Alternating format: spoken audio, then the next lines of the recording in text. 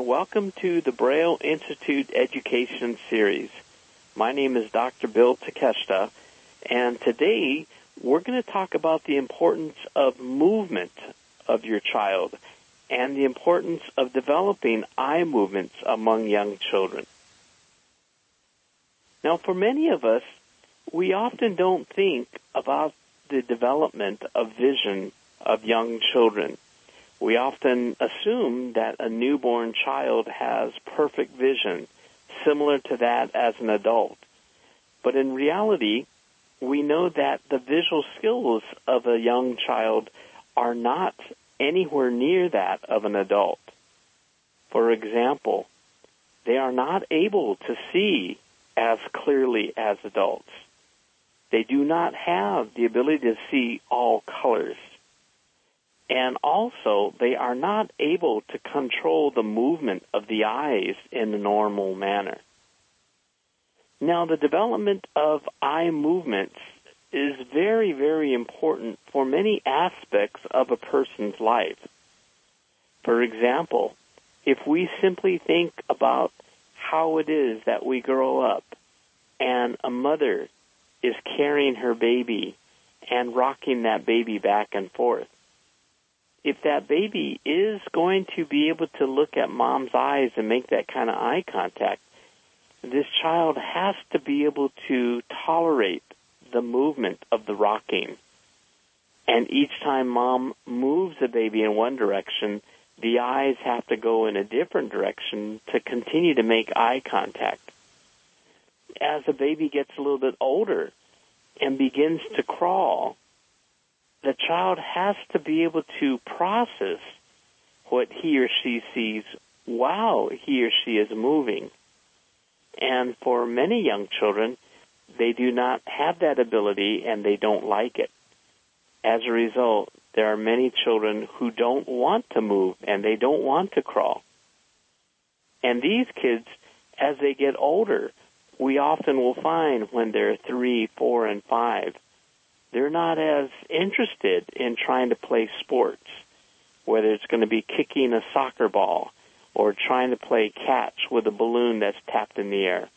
They often are not able to do those particular activities quite as well, and that is also related to the development of their eye movements. And another very, very important eye movement that we use throughout our lives are the eye movements used for reading. In order to maintain our place when we read from left to right, we really have to be able to control how the eyes move from left to right in a reading pattern. And we also have to make certain that each eye is pointing at the same word.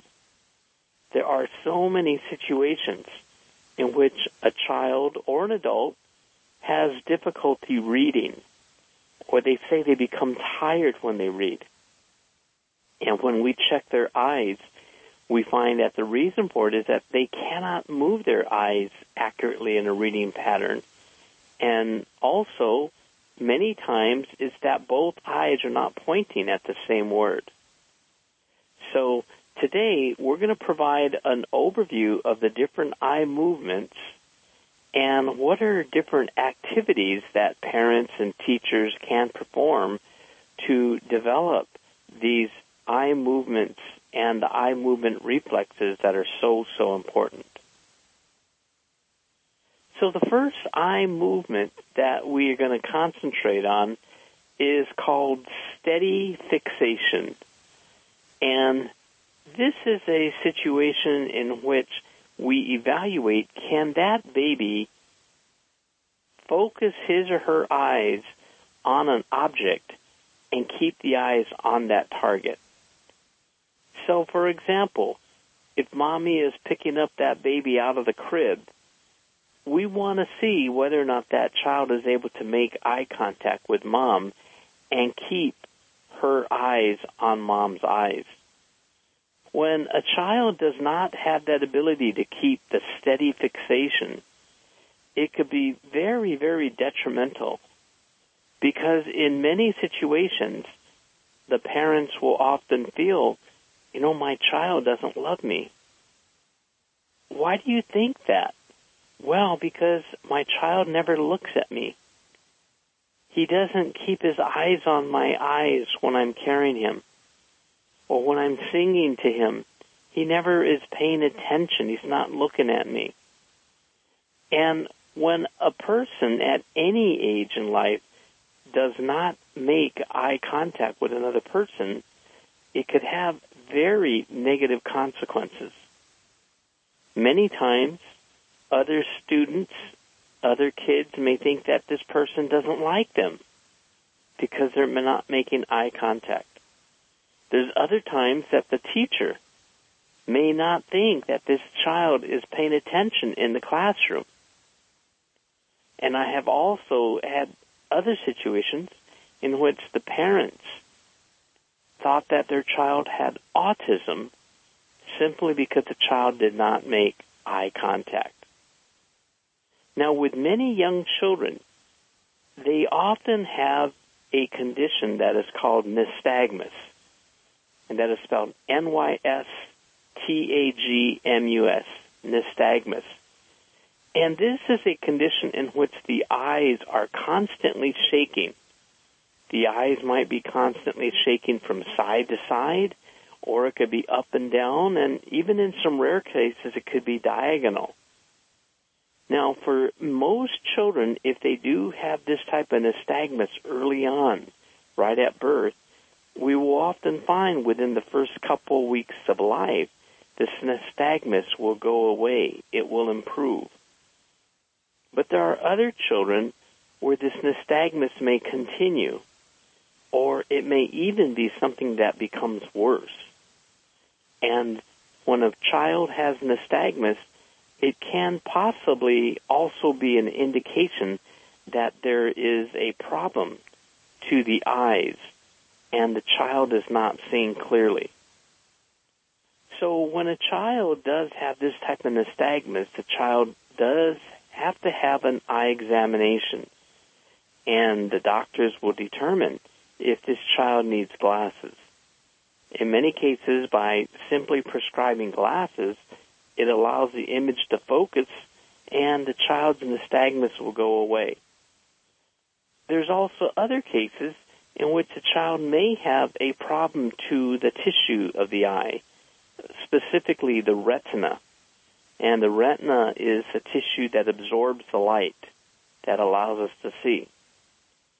So when a child has a problem to the retina, these children may not see quite as clearly. And this is when we then strongly recommend vision stimulation exercises. What we want the parents to do is to perform these types of exercises which are going to force the child to try and to steady the eyes. And by stimulating the vision this way, it also stimulates visual regions of the brain. And this is one way that the vision or the clarity of sight of the child may improve.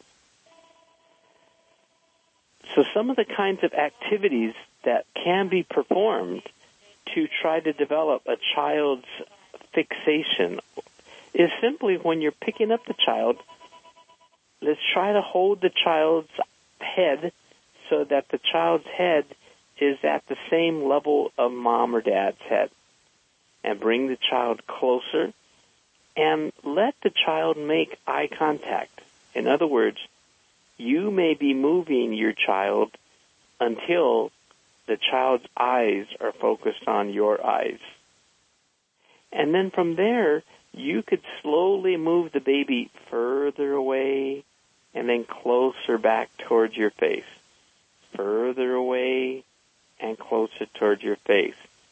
And you want to determine, is the child able to keep his or her eyes on your eyes?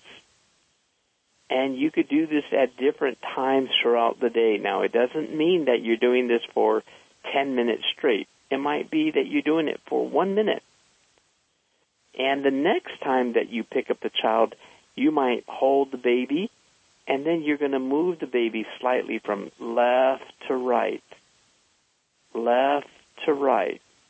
up and down, And this will give your child that ability to be able to maintain that type of eye contact. Another similar type of exercise is if your baby is in the crib and the baby is lying down, you could come up to the crib and talk to your child, sing to your child, and move your head such that your child's eyes are fixated on your eyes.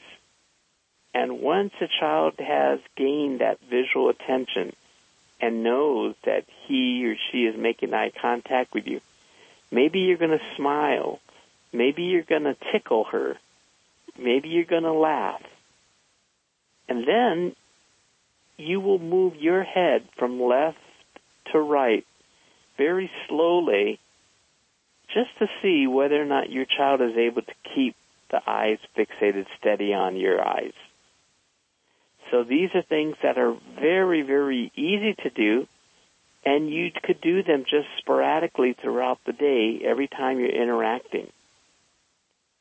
Another type of activity that you can do is you could then introduce your child to his or her own eyes. And the way you do this is that as your child is lying down, you could get a little handheld mirror and put the mirror in front of your child's eyes from a distance of maybe 12 inches.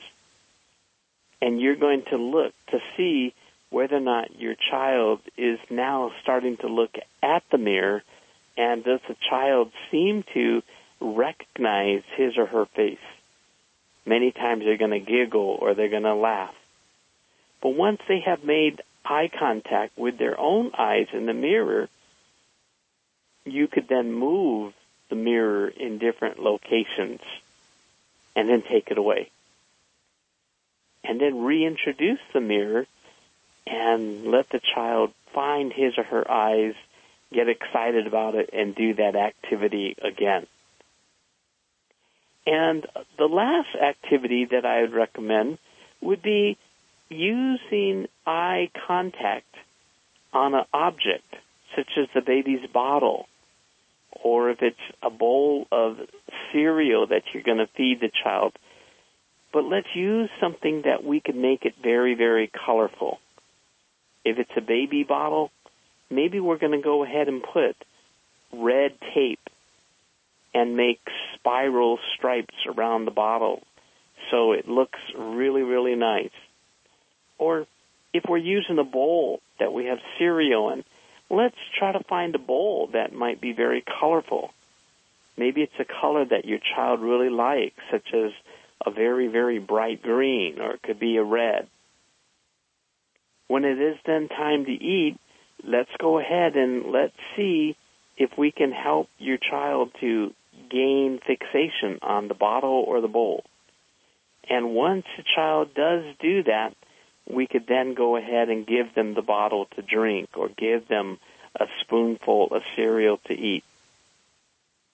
And then we'll go ahead and we'll do it again.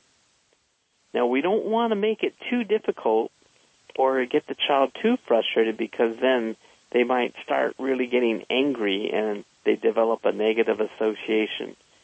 But every once in a while, we could do this with this activity, and this becomes a form of positive reinforcement. So the first thing that we talked about there, that's called the steady fixation. Now, another type of eye movement that a child will develop next which is the ability to follow. The ability to follow a moving object. And this particular type of eye movement is controlled by the parietal lobes of the brain. And these are the areas that are on the left side and the right side of your brain, just above your ears. Okay? And it extends all the way to the top of your head. Now, the left parietal lobe of the brain controls the ability to move the eyes to the right. And the right parietal lobe of the brain controls the ability to move the eyes to the left. So it's sort of opposite. What's also very important to remember about this is that the parietal lobes of the brain also controls the movement of the body of the child. And so the right parietal lobe of the brain controls the movement of the left side of the body, and the left parietal lobe of the brain controls the movement of the right side of the body. So we see there's a very strong neurological relationship between the movement of the body and the movement of the eyes. And when we see that a child suffers from an injury, or sometimes we see an adult who suffers from a stroke, sometimes we will see that they cannot move one side of their body and they cannot move their eyes to that one particular direction. So we can do activities that will force the child to move their eyes and to move their hands together, and that is going to develop the parietal lobe of the brain. Now, some of the ways that we could begin to do this, we could do this at a very early age, even as young as a child is being 2 months, say, of age. And we know that for a young child, they usually like objects that are of high contrast. We could use black and white or red and white patterns. And these particular high contrast patterns are something that really gain their attention. Kids also tend to like objects that are moving and spinning and changing. So you have often seen times that we will get a Quaker Oats barrel that we have the oatmeal in, and we could put a pinwheel, okay, and we could use that, pop a hole in the top and the bottom of the lid of the Quaker Oats, and now we have a drum that could spin. From there, we just put the high contrast paper on there with black and white or red and white, and when we attach that to the Quaker Oats drum and we spin it, it then becomes a very, very interesting toy for the child. So when we have a toy that we have readily available that spins or the child really enjoys looking at, we could then spin it and then move it in a particular direction. Let's let the child lay down, and then we will move it to the child's right. And we're going to then encourage the child to try to touch that spinning drum. Now, when you try to encourage them to touch it, you want to touch the child's elbow and push the child's elbow towards the drum. That usually would work pretty well. What you do not want to do, though, you do not want to grab the child's hand and pull the hand towards the drum. What I found is that when you start pulling the child's hand, they resist and they pull back away from you. But if you push from their elbow and let them touch the drum, it usually works out very, very well. Then you're going to go ahead and move the drum to the other side. And now the drum is moving to the child's left side, and we'll let the child follow it with her eyes to the left, and then we push the left elbow to try to then touch it. Now, as a child becomes more and more familiar with this, we could also do things like we could put bells. Get a couple of bells at the Michael's craft store, put it in the drum, and so when the drum is spinning, the child could also hear the bells. Or when the child touches the drum, the bells will make some noise too.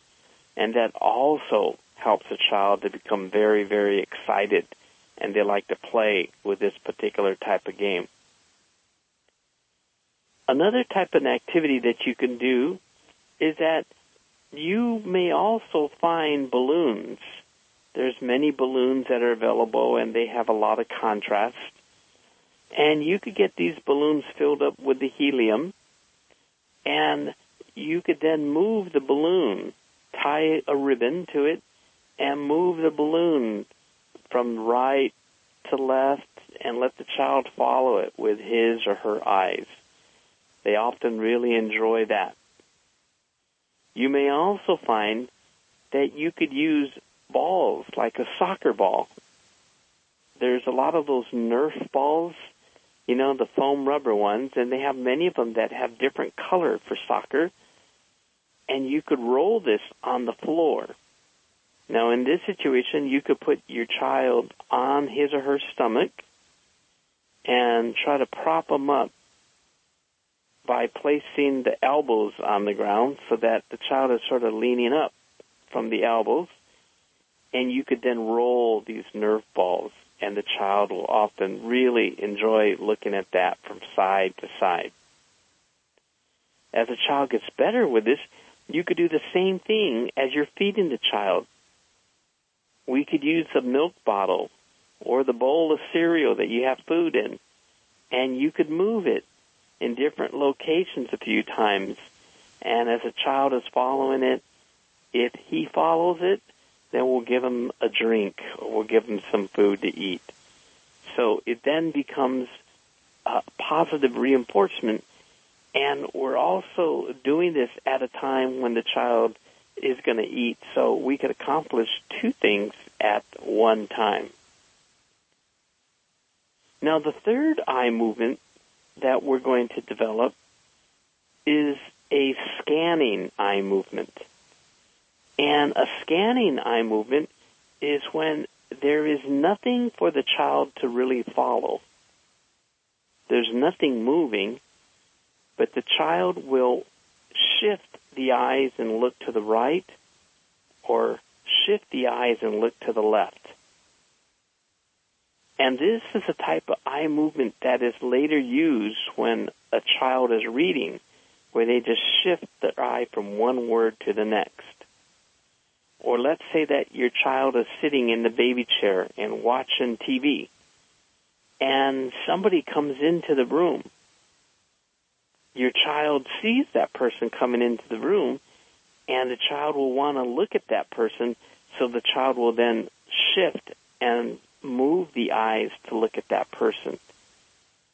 The main difference between this type of movement and the pursuit eye movement is that in the pursuit eye movement, there's literally something that the child is following.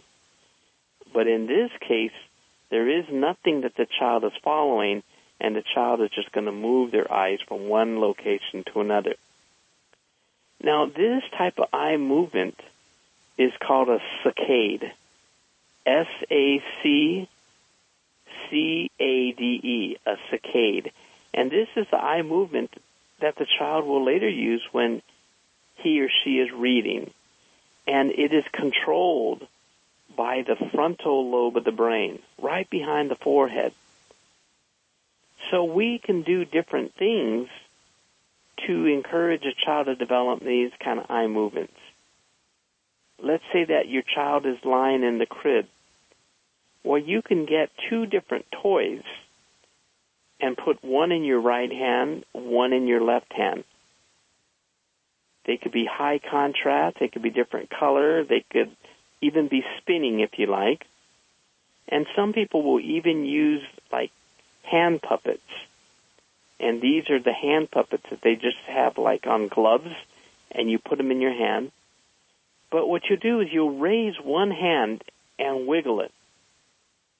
And the child will see it, and then they will shift their eyes to look at it.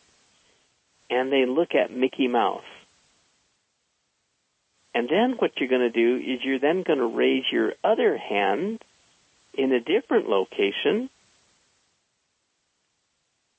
and the child will see that one and scan the eyes to look at Donald Duck. And then you move Mickey Mouse to a different location, and they look at Mickey Mouse. and scan to a different location, and it's Donald Duck. So we could use a lot of different types of toys or different food items or different objects, and that is then going to teach that child to scan that way. And that's a very, very good activity to develop those eye movements for reading. Now, the last eye movement that we want to develop is what's called the convergence. Now, what convergence means is that we need each eye to point at the same object. And so depending on how close or how far that object is, the eyes may need to cross inward. Let's say that you hold out your finger at arm's length and you look at your finger and you probably see just one finger standing there. Now, as you bring your finger closer to the bridge of your nose slowly, you will then probably feel that you have to cross your eyes and make your eyes go crossed inward to be able to see the finger as one. For some people, there may be a point where they cannot do it, and then they see double vision. They see two fingers. Well, for children, we need to do this with them as well, to develop their ability to bring both eyes inward and bring both eyes outward so that they see just one object. So we could do this, first of all, just with your face. If your child is lying down and you bring your face closer to your child to kiss her on her nose, as you're coming closer, she's going to have to cross her eyes. And as you move further away, she'll have to pull her eyes apart. You could do this also with the milk bottle. Get her attention to the milk bottle and then bring it in closer. And he will then have to cross the eyes. And then we'll let him drink. And then we can pull the bottle away and then bring it back in. We could do this with the cereal, or we could use a mirror, or we could use a variety of other toys that you may have, and all of these will develop these different eye movements. Now, this is very, very important that you're doing this at this young age, because it's going to make your child even more ready for academic activities. When I was in practice, I would see so many kids coming in, usually by about 7 to 8 years of age. And the school teacher says, Johnny just isn't learning. His reading is terrible. He can't copy from the board. He's very uncoordinated on the playground. During recess, nobody picks him on the team. And when we evaluate so many of these kids, we find that they have eye coordination problems. They have eye movement problems. And we put them in a program of what is called vision therapy, and usually in about 6 months, their eye movements are at a very high level. And we see the improvement in their grades and their sports performance, but more importantly, in their self-confidence. These kids come back and they say, I have a lot of friends now, and I'm going to sign up for Little League Baseball. I got all A's on my report card. I mean, it is amazing at how these kids feel so much better when they're successful. So overall, it's important to remember that we need to develop these eye movement skills early on in life. As soon as a child is born, we could perform these types of activities, and as your child gets older and your child begins to crawl or your child begins to walk, we will then give you new activities that are appropriate for that particular stage in life, so that by the time the child is going to preschool, the child's going to have very, very strong visual skills. So I hope that this information is helpful to you. And if you should have any questions, you can email me. My email is Dr. Bill, that's DRBILL, foundation @gmail.com. You can email any questions, and I'll be happy to return the answers in email, or if you leave a phone number, we could even call you back. So we hope that you'll join us next time for more information on developing children's vision. Thank you very much.